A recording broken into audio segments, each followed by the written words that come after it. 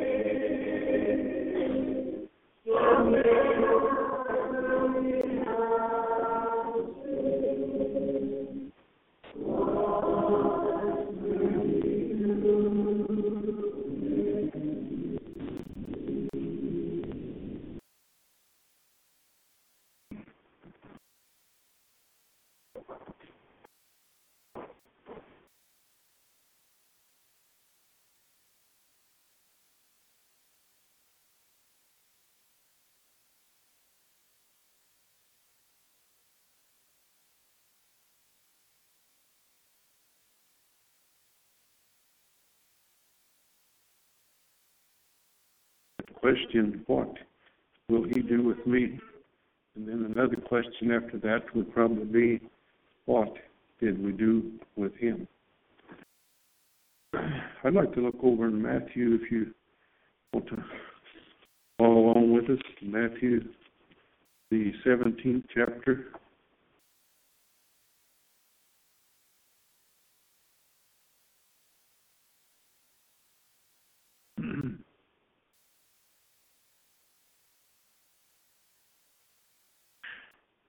I think before we start, we'll just bow our heads for prayer.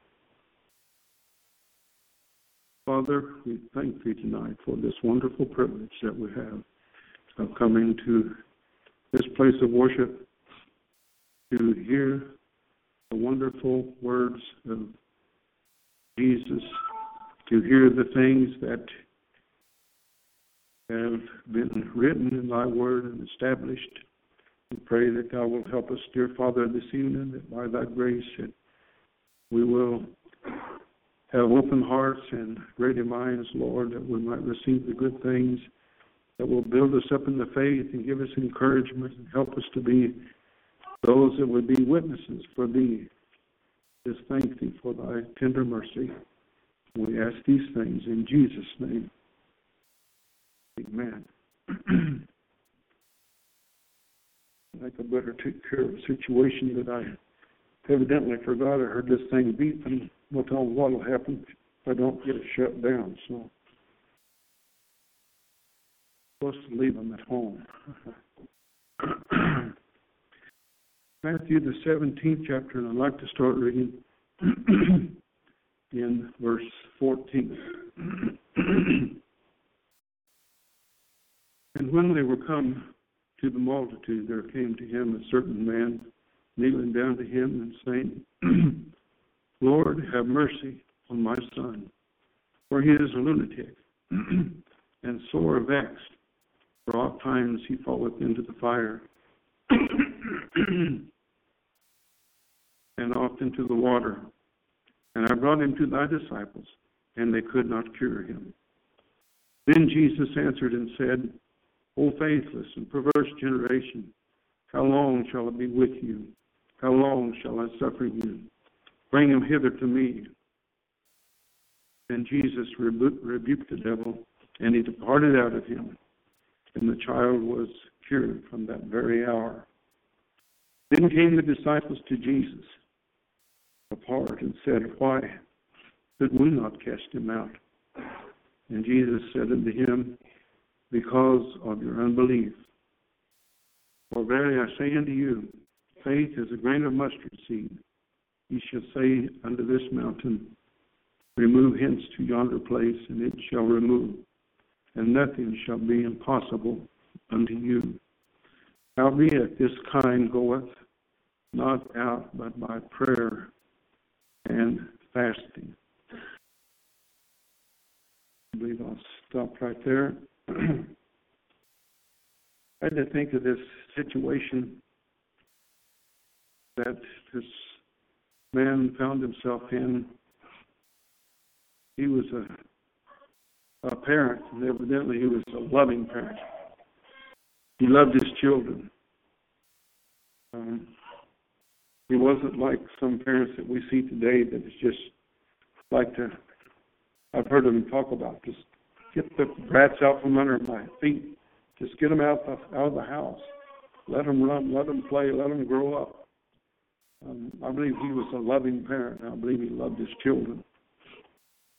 And it says that he came to Jesus kneeling down, and he said, Lord, have mercy on my son. Recording stop. He is a lunatic, sore vexed. Oft times he falls into the fire and oft into the water. And I brought him to thy disciples, and they could not cure him.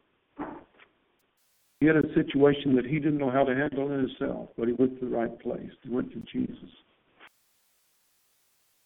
He described his poor child falling into the fire, and falling into the water. And now here he brought him to the disciples, and they couldn't cure him. And he's begging for mercy. to God. You know, I believe that when we come to the same place that this man, his father, came to, where he was earnestly pleading for help. In this situation, it was for his son. And whether it's for our child, or if it's for ourselves, or our neighbor, someone we're concerned about, that we have that effectual, fervent prayer of a righteous man. And back in James, it mentioned about that effectual, fervent prayer of a righteous man in the 5th chapter in verse 16. And not only did it speak about the effectual, fervent prayer of a righteous man, it didn't say a man that just sort of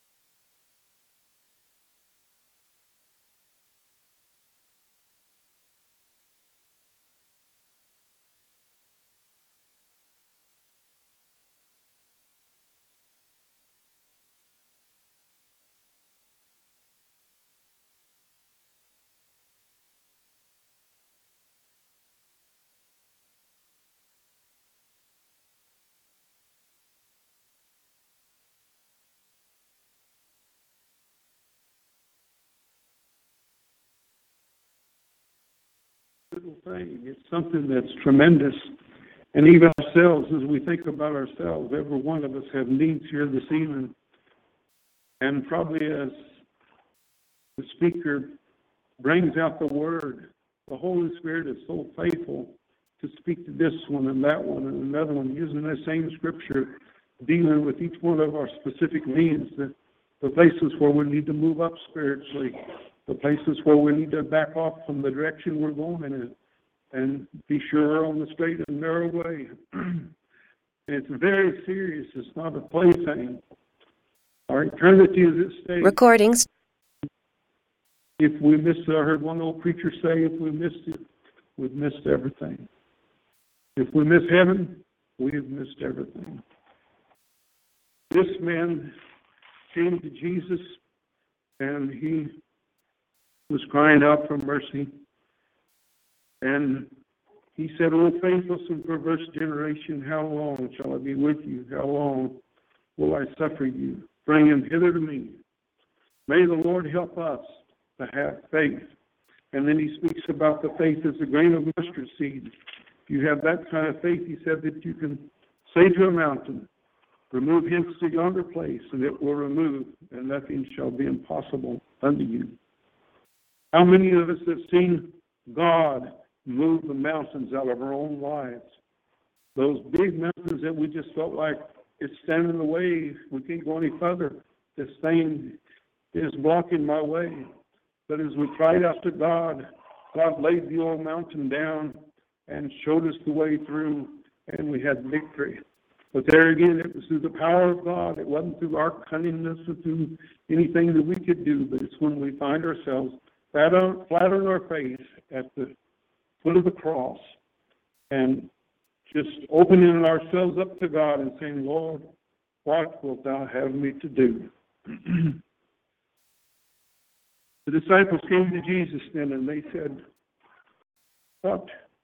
"Why couldn't we cast him out?" And Jesus simply told them, "It's because of your unbelief." And I don't know what it was that at other times they were healing people, they were doing different things because of the power of God, but there's something took place here. And then he told them, he said, one of the secrets, as Brother Joe mentioned it last night, to keep on praying, keep on bringing our petition before the throne of grace. And it's not that God won't move, but it's because He wants us to get in a place where we can move and be in a place where God can answer prayer. Howbeit this kind goeth not out, but by prayer and fasting. And it seems like in the day we're living in, we don't know much about fasting anymore. I hope that we do fast, and I hope that this is something that will encourage us to get along with God, steal away, and open our hearts to Him and pray that God will come and have His way. Let's kneel in prayer.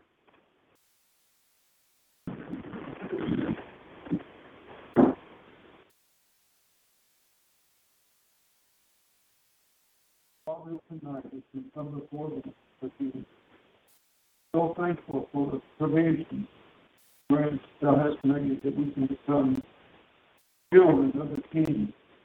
So thankful for the precious blood of Jesus that has been shed and the way it's been prepared so that every one of us that are here tonight can be our children to make it safely into the city of God.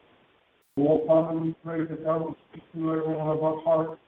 Help us, Lord, that when the call goes out, that we might answer the call, and that we might see the working and the moving of God among us, Lord. We pray. We pray that conviction from the Holy Spirit will come down in our midst, Lord, and cause the sinners to tremble and the saints to rejoice. Help each one of us, Lord, to give of our best to the Master. We pray. Even Brother Joe, as he preaches, oh Lord, may He send our special help tonight. We ask these things in Jesus' name.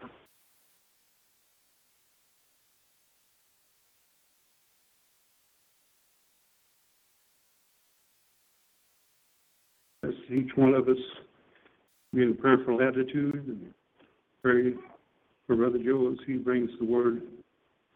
And let's be quick to obey what we hear to this evening.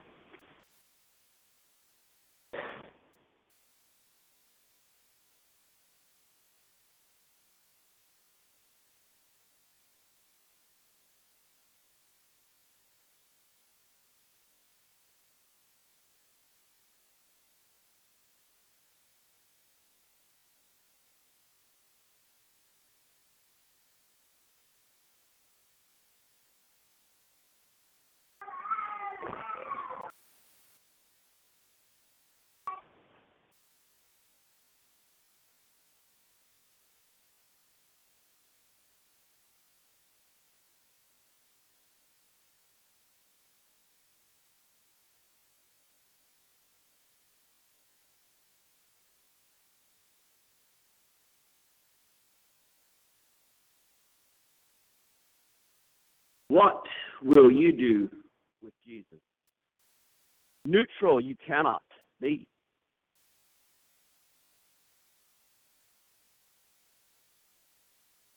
The one thing that blesses me so much, and one reason that I'm so excited to be a Christian tonight, is because I know positively what Christ will do with me as I give myself. Tonight, I don't care what age you are. I don't care what experiences you've had. I don't care where you find yourself. You can absolutely be certain how Christ is going to respond to your presence on that judgment day. And to me, that brings wonderful peace and comfort. Peace as long as I'm living for Him, right? If I had to be living for self, that would be a different matter. So welcome to each one in that precious name. I failed to announce this the first evening. I usually do this, and it's not that I intent. So this isn't to promote laziness in any way. I'm trust and hope you don't have those people here anyway. But at the same time, if you would find it helpful for your own personal studies, you have the master outline for any of the messages I preach. Just get with me after the service. I do carry a sheet in my Bible where if you give me your email address, I'll be happy to send those to you. started doing that. I love seeing people take notes. I don't do that to discourage note-taking. I just do it in conjunction because especially some things as I phase into maybe a bit more technical messages here. If you would find that a blessing, feel free to ask for it. Also, I had a question. How many of you are short on sleep because of me? Anybody short on sleep? No? I'll have to keep seeing what I can do on that. I'm not sure tonight's going to score, but we'll see. How many of you have your wills in order? Will in order. That a bit here.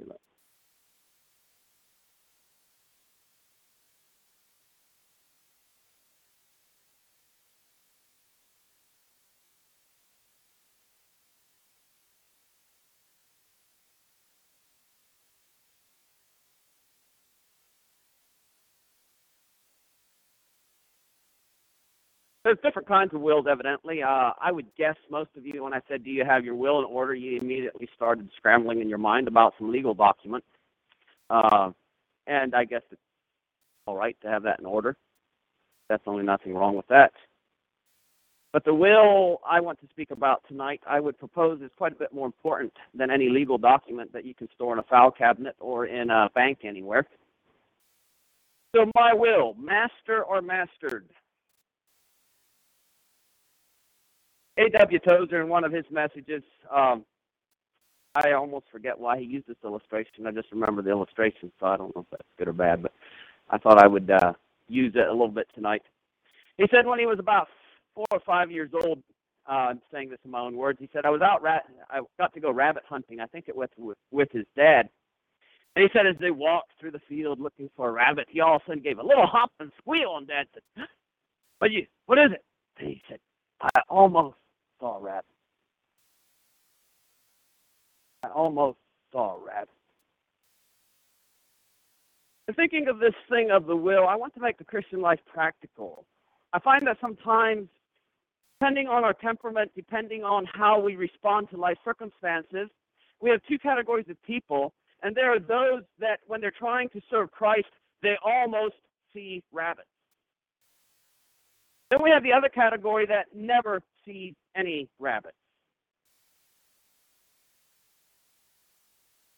So I know I'm seeking to walk it feels to me, a bit of a thin line tonight. There are two natural tendencies in relating to self and self-will. So first and foremost, my goal is to, of course, teach the truth, but secondly, to promote thought. So if you come out a different place than I do on some of these thoughts, it doesn't necessarily fit, because, praise God, wisdom by no means dies with Joe. At the same time, if you are promoted into a thought, then at least part of my goal is achieved. Also in that, though, it would be my prayer, and I appreciate your prayers down the same line, that I would in no way confuse, because like I said, this can be a bit of a thin line, it seems, or it's been made thin by some circumstances.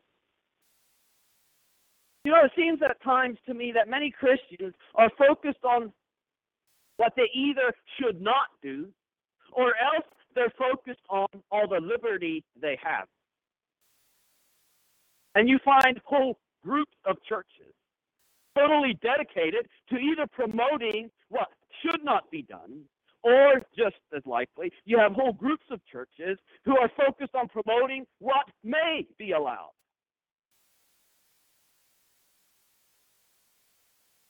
You know, the one group gets called conservative. The other group gets called liberal. The one edges towards legalism. The other promotes love and grace. So these two natural tendencies, we have the one who focus and respond in terror almost to flesh and its desires, and they feel guilty that there's a battle occurring in their life. I call those people sensitive, not in a bad way. I like sensitive people. I married one. And sometimes they struggle with the thought, I must not be a Christian because I'm facing a battle. I must not be a Christian because I'm tempted. And they struggle to believe 1 Corinthians chapter 10, verse 13, which says, there's no temptation taking you, but such as is common to man, and God is faithful, and will not allow you to be tempted above what you're able to bear, but will with the temptation make a way of escape. Then we also have those that excuse and justify themselves rather than fighting the battle of life. And their thought process goes something like this: well, I'm not that bad. Everybody has needs. Everybody's got weak spots. After all, I have not committed adultery. I have not murdered anybody. One is terrified that a battle needs fought. The other complacently thinks, or at least like one young man told me one time, I'd just rather not think about it. If we are to effectively fight the battle of life, we have to realize where the battle line is drawn.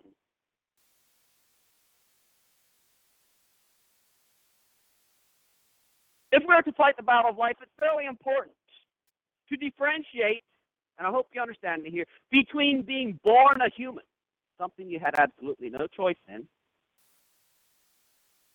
and the accompanying fallen nature. Now, that said, you also didn't have a choice in the fallen nature, but you have a response to that fallen nature. Remember, it is a battle of control, for control of your heart and your life, of your deepest desires, affections. So let me ask you a question. What happens when self-will is allowed to be in control? You know what happens? I have to give you a long explanation on it. We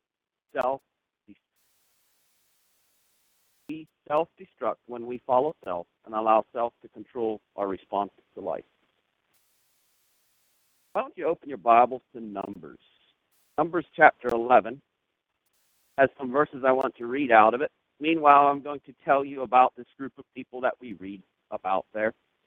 So there was once a large group of people who, as slaves, had every aspect of their lives controlled and dictated by their masters, even to the extent that if they had a son born, they were supposed to drown him. If they had a daughter, they could keep it to get more work done. Talk about being a slave. Harsh masters. Well, through numerous miraculous events, they were delivered from their masters. And they were led from the bondage of slavery and captivity to freedom and the promise of a new life and a new land. How wonderful. These probably millions of people, the best I can read, at least physically, were in bondage to something greater than the Egyptians. Just notice their journey through the wilderness. These millions of people, while physically free, were in bondage to a slave driver greater than what the Egyptians ever were. They could not appreciate the one who had set them free. They could not appreciate his plan for them.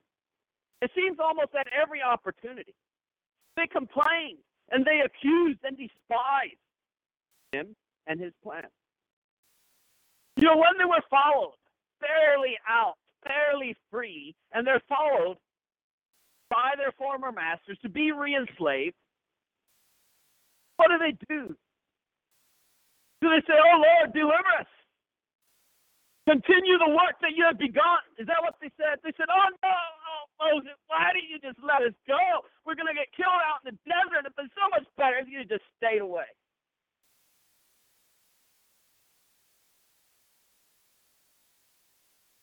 Why didn't you let us die in Egypt? When the water ran low, a short time after seeing the most miraculous annihilation of an army that probably ever occurred in history, oh, God, we need some water.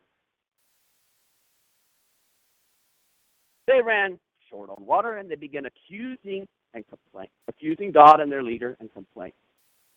In fact, they told Moses, they threatened to stone him, kill him, and get another leader and go back to Egypt. Well, go back. They said, why did you bring us out here? You're just trying to kill us and our children with thirst. It was better to be a slave. When God at Mount Sinai tried to speak to them, They responded in fear and said, "Oh, don't let him speak to us. We can't handle it."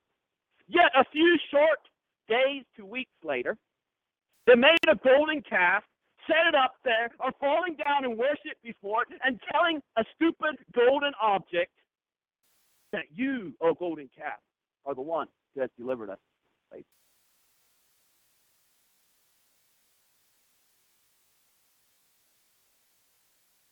I wonder if you have the problem I do when I read the Old Testament.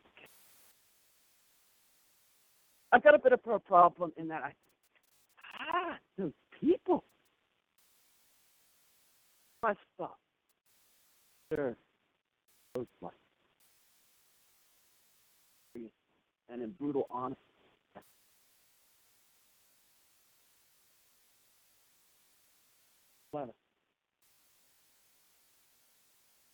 Before I read these verses, I read some verses out of 1 Timothy chapter 3 last night.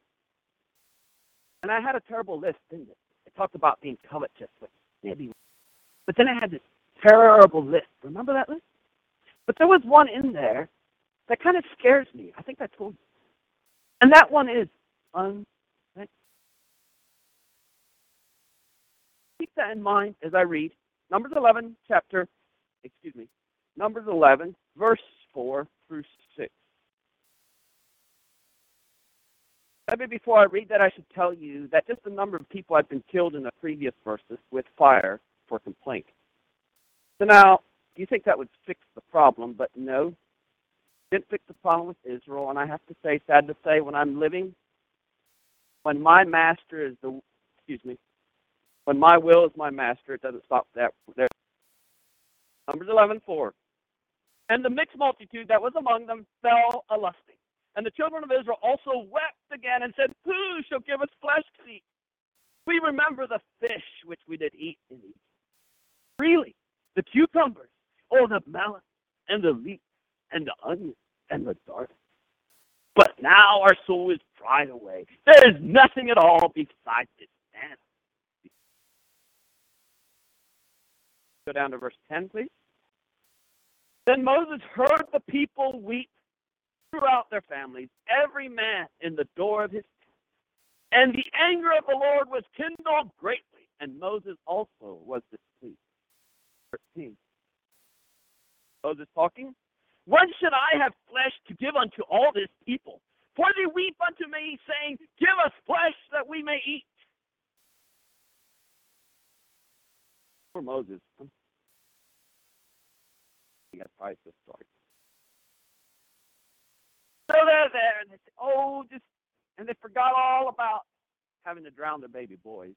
They forgot all about the hard work. They just remembered the suppers they ate. And if we could just eat that one. How about going down? Okay. Verse 31. So God heard. And there went forth a wind from the Lord, and brought quails from the sea, and let them fall by the camp, as it were a day's journey on this side, and as it were a day's journey on the other side, round about the camp, as it were 2 cubits high upon the face of the earth. And the people stood up all that day, and all that night, and all the next day, and they gathered the quail. And he that gathered the least, the littlest amount, gathered 10 omers. So God heard these ungrateful people, and he sends a wind. I don't know how much you know about quail, but most of the quail I'm familiar with are not long-distance flyers, okay? So they're out in the desert, and God sent a wind big enough to blow maybe millions of quail into wherever they were here.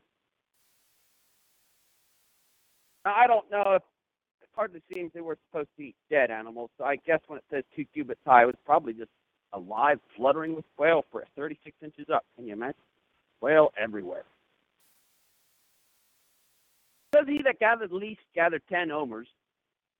I don't know how your research would hold out. Mine, the best I could come up with, was an omer equals 6.5 to 8 bushels, and that's the conservative estimate.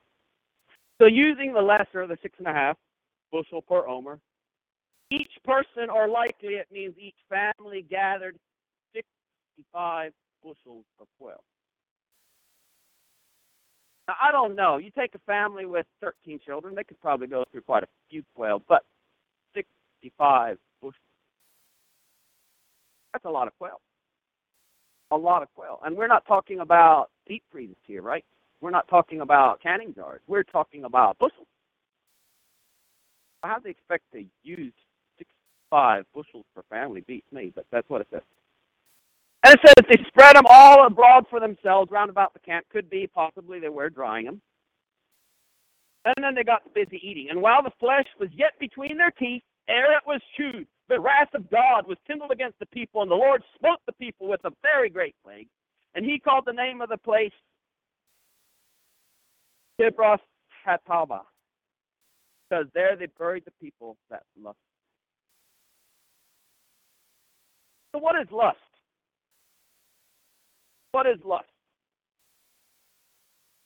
Isn't lust a using for self and self-gratification things that were meant for something else, something better, something nobler, something higher, something purer? I know that generally in the way we use lust, we kind of use it in one connotation, but in reality, you can lust all sorts of ways. So lust, using for self-gratification things that were meant for something else.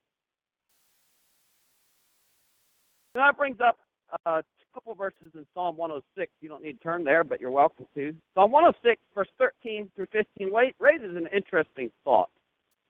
Talking about these very experiences, it's Psalm 106, in case you're not familiar, follows the journey of the Israelites through this time.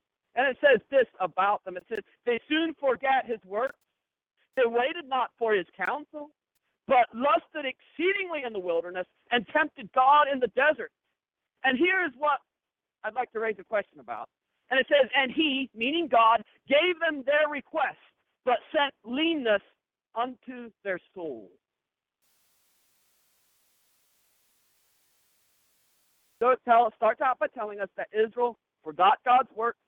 They didn't wait on what he wanted, but they went ahead and lusted, desired things that were meant for something else, not that time and place. They tempted God by their complaints.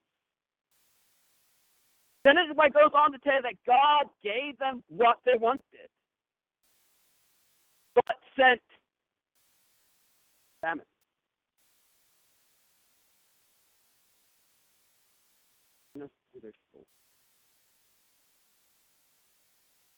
Now, for a question, does God still do that today? Does God sometimes give me what I desperately desire and lust after and pursue with all my might, but let me pay a price through spiritual weakness and even death? God allows that. Does God still at times grant my request? That which I think I so desperately want. That which I think would just make me so happy. Only to say,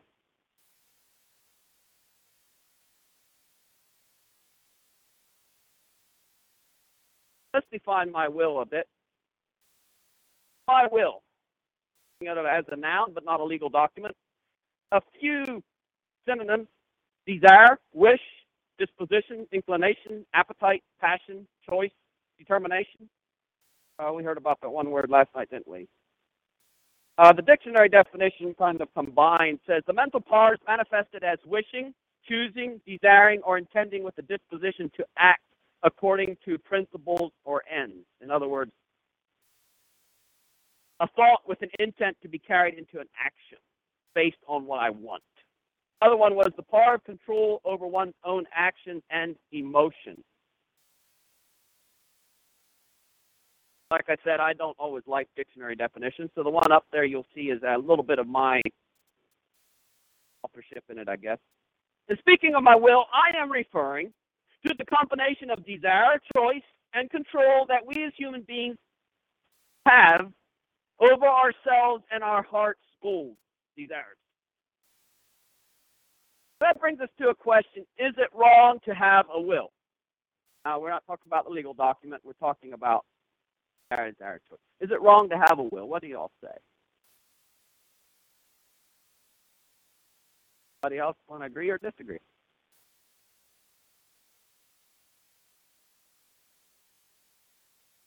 If you would, there's a verse in Luke chapter 22, verse 42. Maybe you're going to say I make too big a thing out of this. I'd like to make a deduction from it anyway. Luke chapter 22, verse 42 says this: Christ praying in the garden, saying, Father, if thou be willing, remove this cup from me. Nevertheless, not my will be done.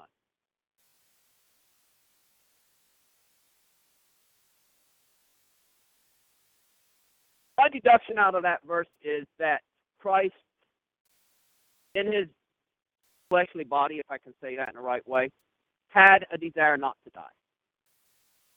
And that desire was not necessarily wrong as long as it was not the master in control. Notice his prayer: Father, if thou be willing, remove this cup from me. But here's where the real thing came together. Nevertheless, not my will, but thine be done. That will had to be mastered. So going on that deduction, I think even we as parents can relate to a child's will in potentially two equally devastating ways. And I use this partly as an illustration and partly as a warning to myself as a parent. There's the one set of parents who may never teach and require their child to cheerfully yield their will to the will of another. And that's a very sad thing to do. Some of these children shopping, unfortunately, don't choose. They've never learned to understand no. They've never learned to yield their will to the will of another. Makes me think of a mother in one of our churches said this. She said, I think it was about a 7-year-old boy. She said, he's too much of a little man for me to spank him, because if I spanked him, it would hurt his little manhood. Woo! Out, Mom. But there's a second thing as parents that are equally dangerous, is to seek to drive any and all will completely out of a child is equally devastating.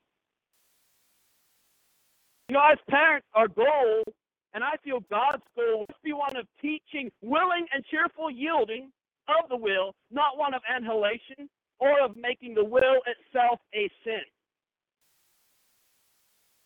And that's my goal for myself as well. You know, I never will get beyond the point of needing to deal with fleshly appetite. For example, as long as I'm alive, I probably will, unless I get some bad health issue, enjoy eating. So I'm going to have to continually remember the verse in Proverbs that says to put a knife in your throat. Now, that doesn't mean that just because the temptation is there that I'm a sinner in that way. It means that I face a choice. I have to make a decision about how much I eat. And furthermore, to build on this a bit more, show me a man without any will at all. I would propose to show you a rag doll. I think will is something God gave. I think it actually was there before the fall, and I'll get that to a bit. The reason that it's a problem now and not before the fall was because it was in tune with God. Therefore, it is not the avoidance of having a will that makes the man, but who or what is the master of my will that determines who I am. I read to you Daniel chapter 1, verse 8 says this: But Daniel purposed in his heart that he would not defile himself with the portion of the king's meat, nor with the wine which he drank. Therefore he requested of the prince of the eunuchs that he might not defile himself. Now, I don't know, again, how you are when you read the Old Testament, but I know, especially as a young Christian and way too recently, I often read about these good people like Daniel, and I'm like, oh, wow, how would it be, Daniel? How would it? Boy, I really think that's how Daniel was. Personally, I think Daniel was a very human young man. What I would also say about Daniel is his will was mastered by the will of the master. And it made a tremendous difference in how he related. Do you think Daniel just enjoyed and was looking for the opportunity to go up to this eunuch and say, I ain't going to eat any of your wine. I'm going to drink I'm not going to eat any of your meat offered to idols. I'm not going to drink any of your wine. Do you think that would have impressed that eunuch? Or for you? I think Daniel went humbly and meekly as a Christian, at least Old Testament, and said, deeply as he knew how, please, can I be exempted from this? Okay, as I go on here, I'm going to propose something to you that I personally, again, think that we have been influenced and affected by evangelical influences more than what we realize in some of these areas. And so I know that for some people here, unless you're a very exceptional group, I'm going to get next thing to controversial. But I would really request, if you could do me one favor in my lifetime, is that you stay with me for the next 15 minutes before you judge me, okay? Is that a deal? I'll do my best to make this clear. I would like to read to you an excerpt from the book Christy. Is anybody familiar with that book, Christy? School teacher way back in the mountains. Miss Alice? Okay. Fair amount. Know about that. Okay, so for those, the few that may not, Miss Alice was telling Christy some of her history, background. And so she came from a Quaker or Friend setting. And Miss Alice's daughter had been given a scarf with a foot-long fringe. So I take it that this scarf had to end with some long strings on the end. Is that right? I think you know more about scarves than I do. But so she had a scarf with a foot-long fringe. Well, Alice's mom, the young lady's grandma, was horrified by what she considered the extravagant excess of this scarf. And she laid this thing out on the table and was planning to cut it down. Now, I would like to read to you and have you consider what Miss Alice said about that. Miss Alice, what she was telling Christy. This sort of thing, the attitude about the fringe, was like that friend who longed for scarlet geraniums in her window boxes, but did not dare grow them. Like my own grandmother, who considered men's suspenders and that new invention, the sewing machine, contraptions of the devil.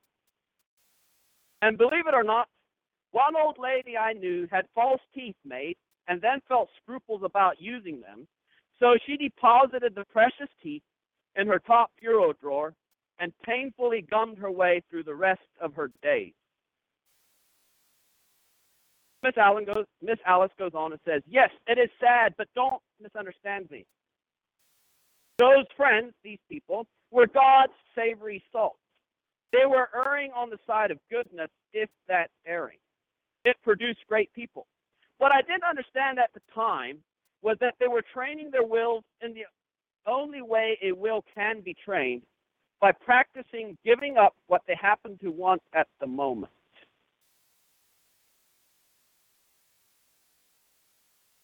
I imagine there's a lot of different thoughts and ideas in your head about right now. Rightly so. I'll share a few of mine with you. You know, if these people didn't grow geraniums, if these people didn't have a sewing machine, if these people didn't use false teeth,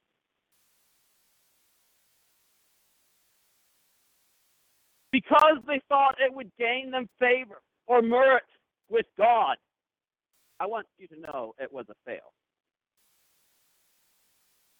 If these people did not do these things, thinking that it made them more spiritual than their neighbor, it gained them nothing.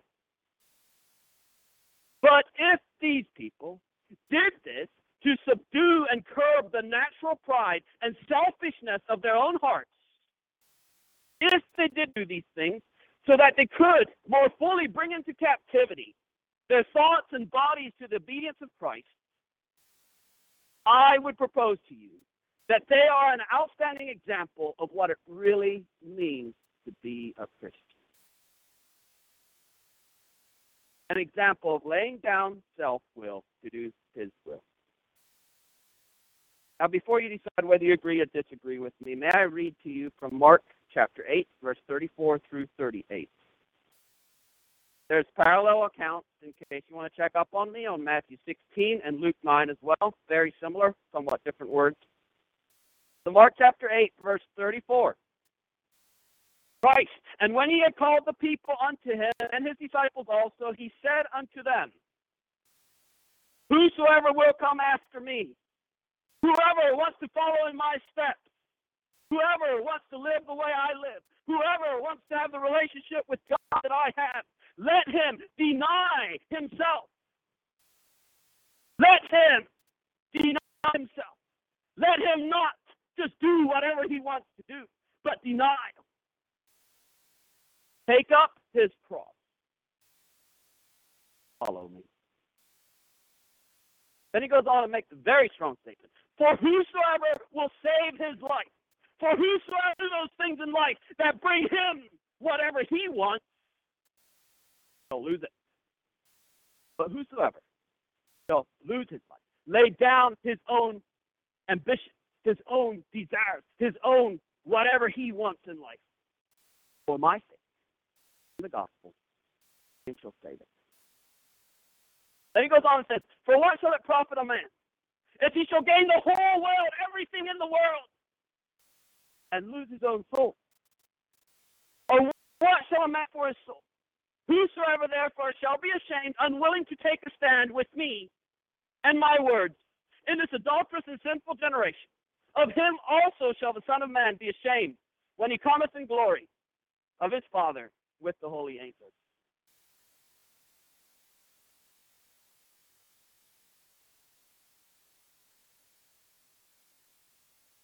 I feel like I'm on the tightrope now. Let me keep going. I want to be very careful. I am in no way promoting that denial of self and self-will can make a Christian. That's not what I'm saying. Denial of self is not what makes a person, a sinner, acceptable before God. It cannot.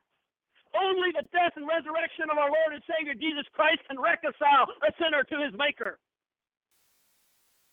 Yet, that said, I am saying denial of self and rejection of self-will. I am not a Christian. I am saying without denial of self and rejection of self-will, not be a Christian. Remember those verses? Amen. Whosoever will come after me, I take up Christ's whole life.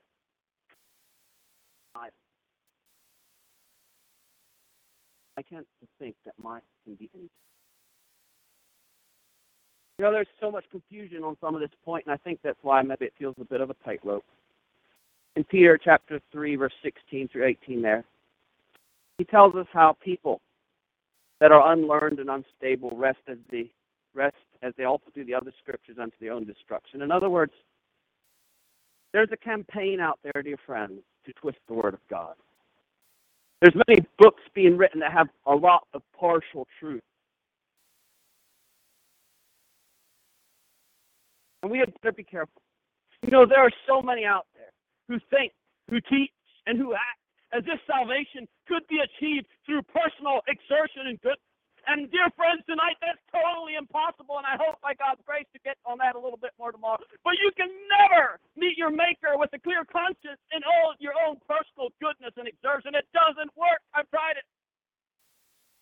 But there also are equal numbers, equally as deceived, who think, teach, and act as if we have nothing to do but accept Christ's work through an inactive faith.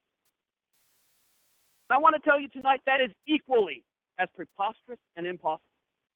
James chapter 2, verse 14. What doth it profit, my brethren? So a man say, have not worked. Can faith save him? 17.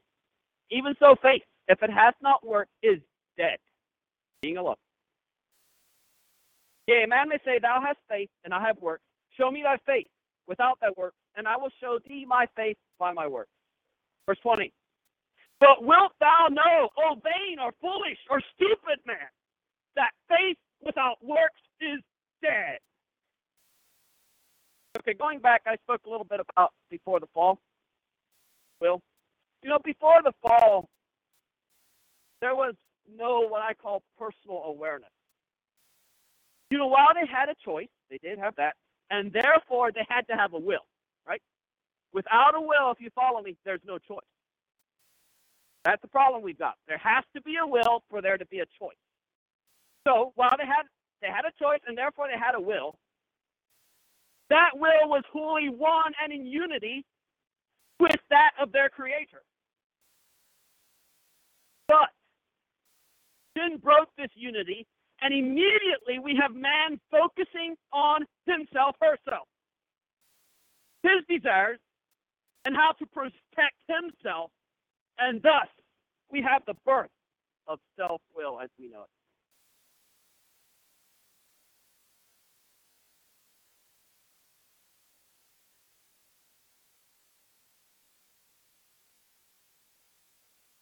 That's instantaneous.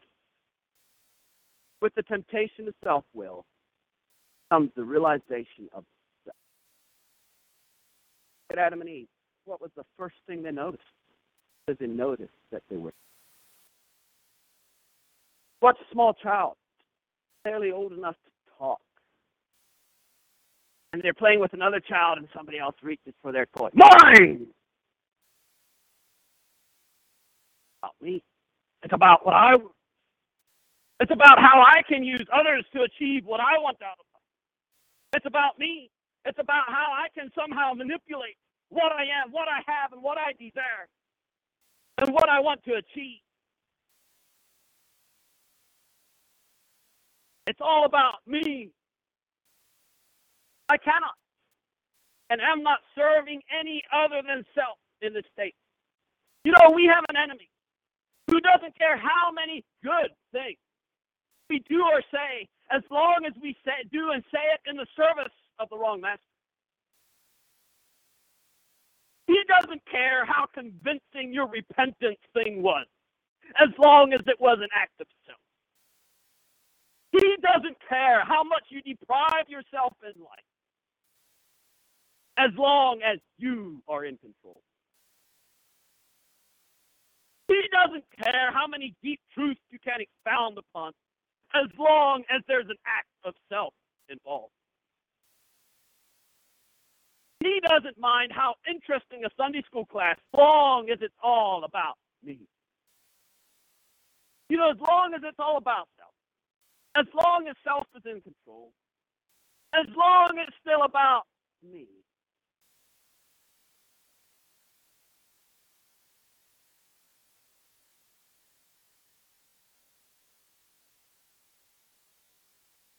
The hardest thing the hardest thing I ever did in my life. Yet, we all need is to fully, complete, absolute surrender our will to the will of the cause for which we were created, for which Christ sacrificed.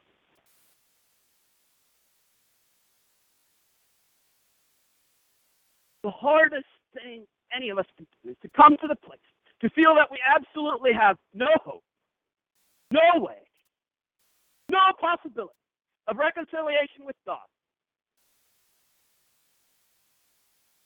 Again, dear friends, tonight I'd like to tell you, I think that's what's lacking in so many. We've got so many ways, so many programs, so many things. The realization that outside of Christ, the work of Christ, and I'm just a piece of dust, a worthless one, or nothing else. If you haven't reached that place, you don't know what it is to be broke people. The only way to surrender is for me to accept Christ as a sacrifice for my sin, my self-will. I nailed Christ to the cross just as much as anyone, allowing His love, that love, to take control of my will. and that my will can now be lost in conformation to his will. With that in mind, I don't want to say this critically, but I would like to tell you of a couple people I know. Really, I don't judge. I think they are Christians. But yet, I would like to use their example, and they live far from here. Don't need to worry. Try to figure out who they are, but just let their lack of a testimony speak to your life. I know of a man who was called to serve in an extremely needed capacity in his church.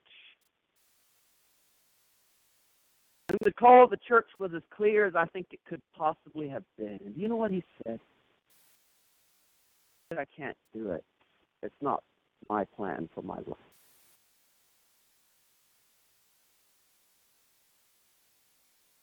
He said, I know of a lady who wanted a husband. She got him. He got her. I'm not trying to make her sound bad. She wanted a family. God blessed her with a family. She wanted to adopt a special needs child. Able to do that.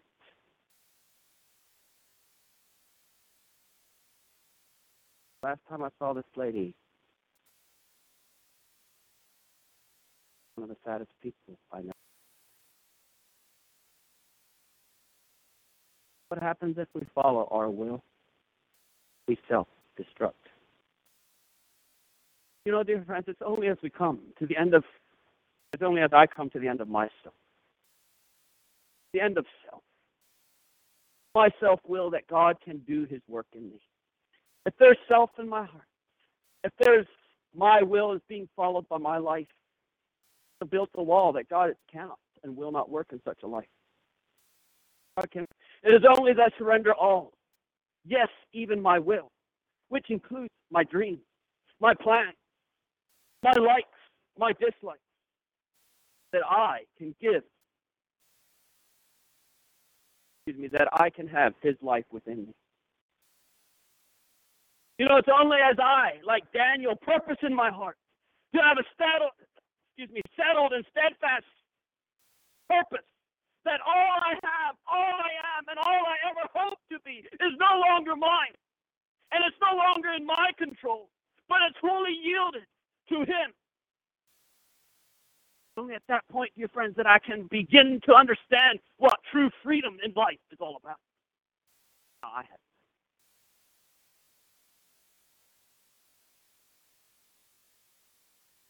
You know, so often I find myself and also others saying or thinking about a choice or a decision that we face.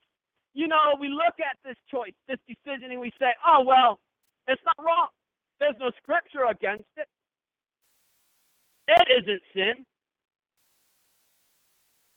And then the next step in that logic is something like this. If it isn't sin, it must be all right for me to do it. You know, if it's about me, if it's my self-will, there is nothing right about it, regardless of how inoffensive the thing itself. Proverbs 21, verse 4, it tells us that even the plowing of the wicked is sin. Now, can you think of something less wrong to do than plow a field? I almost can't. I mean, how are people supposed to eat without plowing them? Absolutely nothing wrong with plowing them. But if I'm plowing that field, live for stuff, it is this. So I need to be real careful here. But in its right context, and I hope you're understanding me, I'm not saying that we can go commit sinful actions and excuse them. Absolutely not. But in its real heart of the issue, sin is more about my motivating master than it is about my action. Sin is more about my motivating master than it is about my actions. Again, not to excuse action. And for those of us who have grown up in Christian settings, this is where this subject can get very technical. You know, potentially, the actions of self-will and of a yielded will may appear the same, but the motives are radically different. Do you understand me? Potentially, you may have two people doing almost the exact external thing. But one is doing it in self-will, and the other one is doing it because he's following God.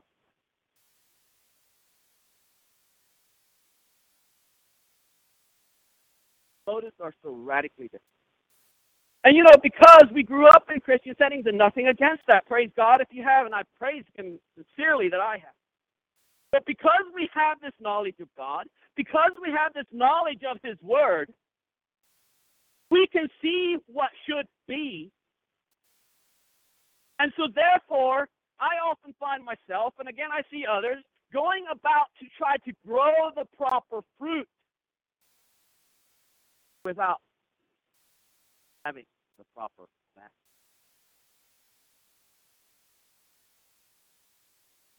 We try to grow the proper fruit without having the proper root. Does this ever lead to confusion? I'd like to contrast that somehow this works.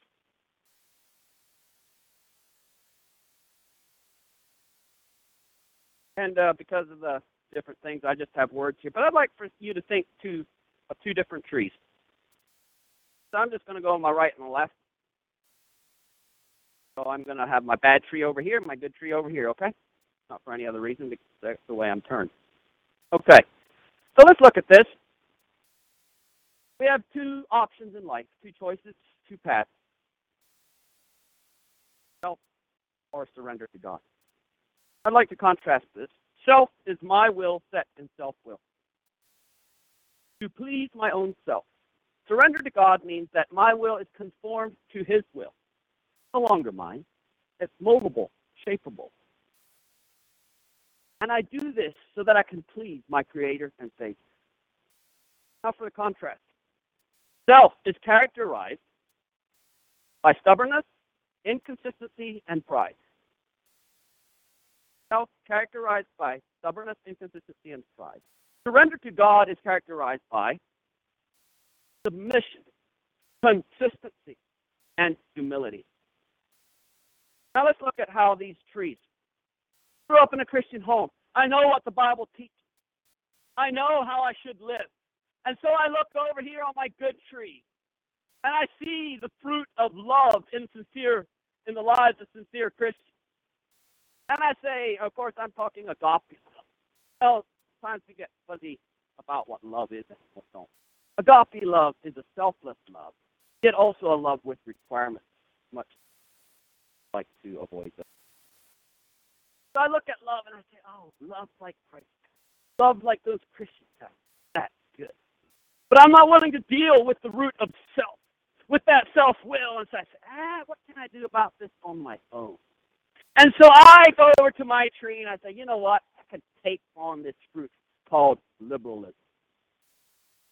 Liberalism is a pretty nice substitute for love. It means anything goes. I don't judge others. It's kind of cozy, kind of nice, warm and fuzzy. And after all, it's not tough to love in a liberal sense.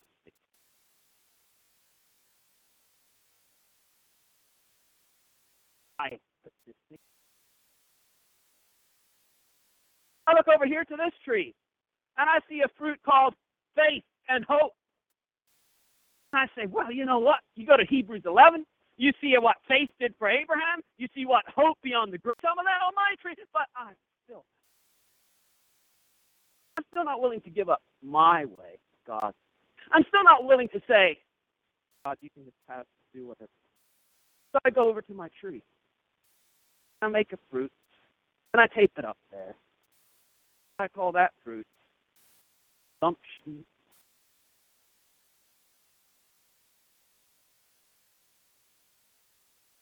And I look over to this tree, and I see that reverence and awe are beautiful things. Look in awe at the Father, to trust my life to Him. See how Christ did that. I say, no, I could use. There's good side to this thing. So what can I put on my tree over here?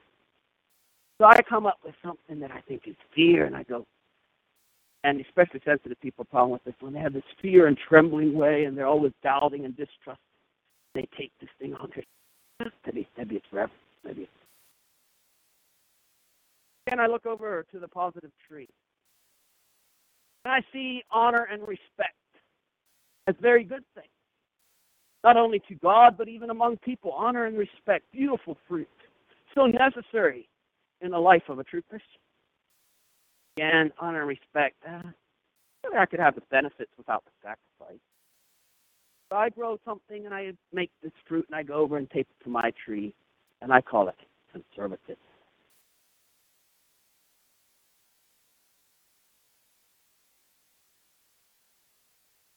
I look at the fruit of righteousness, the righteousness of God, and I say, that's a good fruit. What can I put on my tree to match it? So I come up with self-righteousness. You know, the righteousness of God doesn't let any room for pride. The righteousness of God means that I have to esteem others better than myself. You know what? Grow the fruit of self-righteousness and tape it to my tree. That's a lot of stuff. I can have a lot of it. Feel pretty good about it, even justify myself. You see the fruit of caring, how Christ had compassion for the multitude, how he fed them, how he healed them, how other true Christians are willing to go out of their way, and I say, caring, yeah, definitely, I need that fruit on my tree. And so I manufacture this caring attitude. What I end up doing by doing that very thing is I end up using others. In fact, get this, in Christian counseling, there's now a term called counselee dependency syndrome.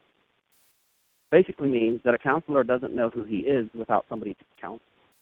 I thought if I really care for someone and I really help them, I'm more than happy to beyond the point of meeting. But all of a sudden over in this tree, this uses other fruit. I'm going to have to keep you in bondage, so I've got something to depend on. Okay, we keep going. We have the good fruit over here of concern of sin. A very good fruit. And so again, if I'm unwilling to deal with self-will, I look at that fruit and I say, I need something to match on my tree. So I come up with this thing called a critical and judgmental attitude. And maybe I should right now just tell you the difference between concern of sin and a critical and judgmental attitude. You know, the concern of sin fruit comes to you and says, brother or sister, it appears to me that you're struggling in what? How can I help you in your Christian life? How can I be part of the resolution? A critical, judgmental spirit comes up and says, this looks pretty good. I tape it to my tree, and I go to the brother and I say, you've got a problem in your life. You know, if you shape up, the rest of us will be in good shape. Things are pretty good except for you. Just get over it. Get moving on. Let's get it done. So the one walks. The other one judges. Okay, honesty and frankness. Somebody that knows me, that knows that maybe value these. I'm not saying I hit that right. But honesty and frankness, beautiful fruit. If you have an honest and frank friend, you know exactly where they're at. Christ, honest and frank. Very kind to the sinner, but yet clear in what sin was.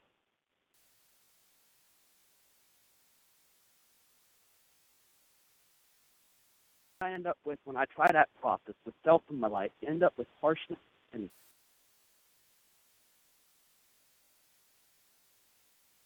so again, I look over here and I see strength in God, stability, consistency. That person is esteemed because they're stable. Well, I need a matching fruit to tape on my tree, so I come up with intractable in opinion. So now, I've got these convictions, and I don't care what you think, what you say, how you feel. This is how it is, my way or the highway. Now, I'm stable as well. On the other side, we have a submissive spirit. Something so workable, something so yielding. So potentially, I don't want to deal with self. I'll come up with something I call an ingratiating intent. Now, I've simply brought politics into the church. I cozy up to this person.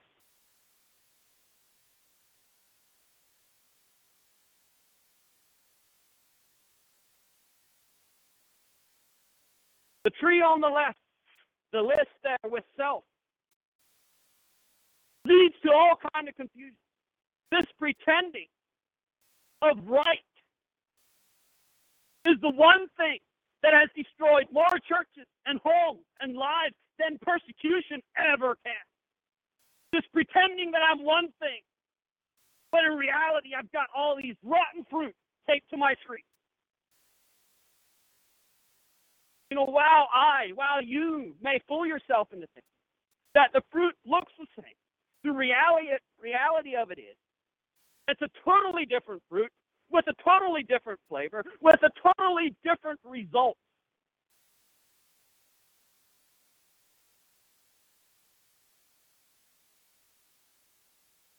How really is it?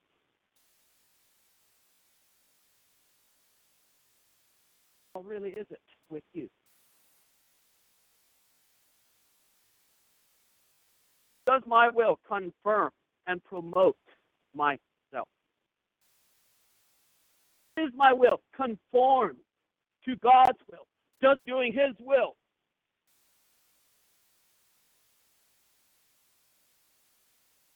without death to the desires of the flesh? There can be no continuing life of the Spirit. Without coming to the end of self, there can be no beginning with God. Without yielding of self-will, there can be no acceptance of God's will. And I hope you understand. But tonight, unless you're willing to do whatever the call of God brings into your life,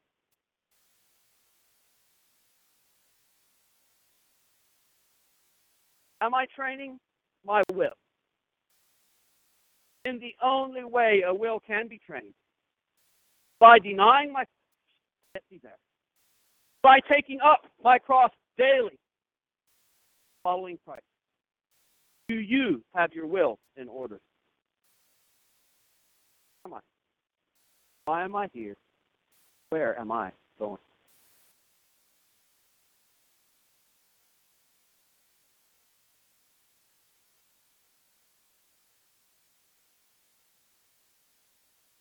Father, thank you so much for your grace, for your patience, for your long suffering.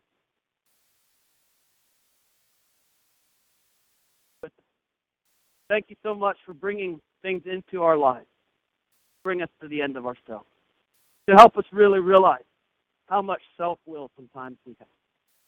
And Lord, I pray, begin with me, just mold, break any self-will in my heart. Bring those circumstances, whatever they might be, to form me into your image and into your will. And I would pray for the same for each one here. Whatever it takes, Lord, eternity is too serious. Solemn, an issue. Been pretending, growing the right fruit. We so much need your help. Send your Spirit, Lord, and do your work. In the name of Jesus we pray. Amen. You may be seated. I don't want to take a lot of time, but I just briefly like to open it up for any testimony or correction.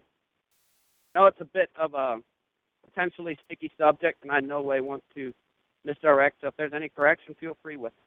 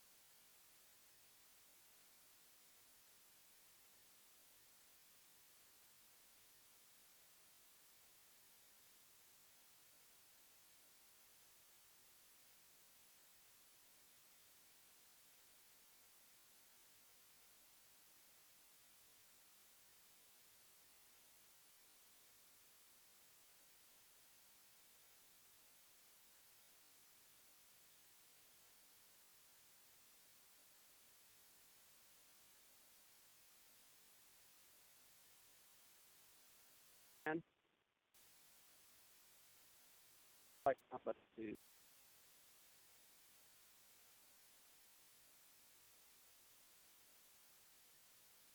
come back and make that noise. Why don't we stand and sing the song, and Brother Steve, would you?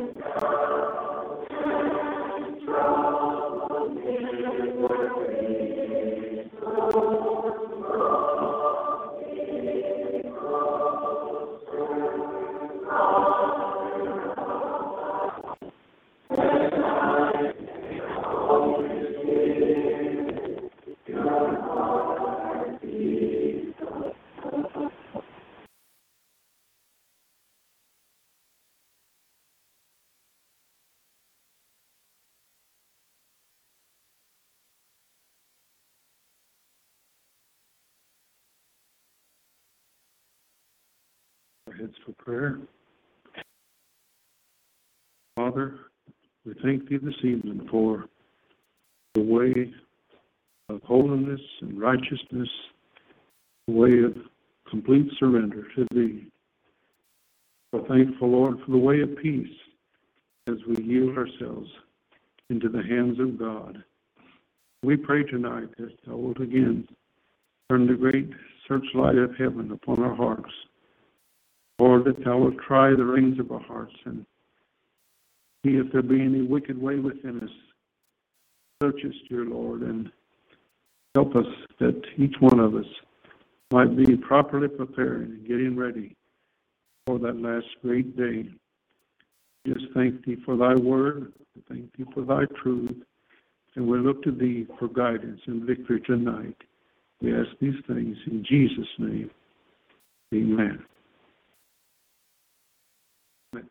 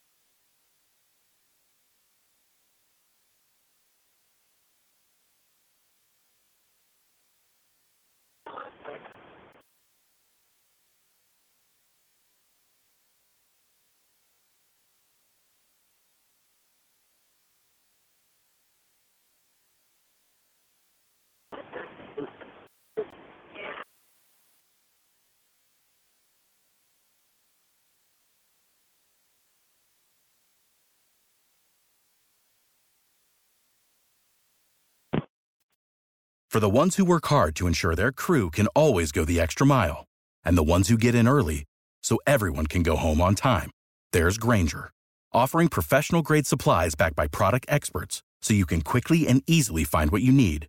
Plus, you can count on access to a committed team ready to go the extra mile for you. Call, click Grainger.com, or just stop by. Grainger, for the ones who get it done.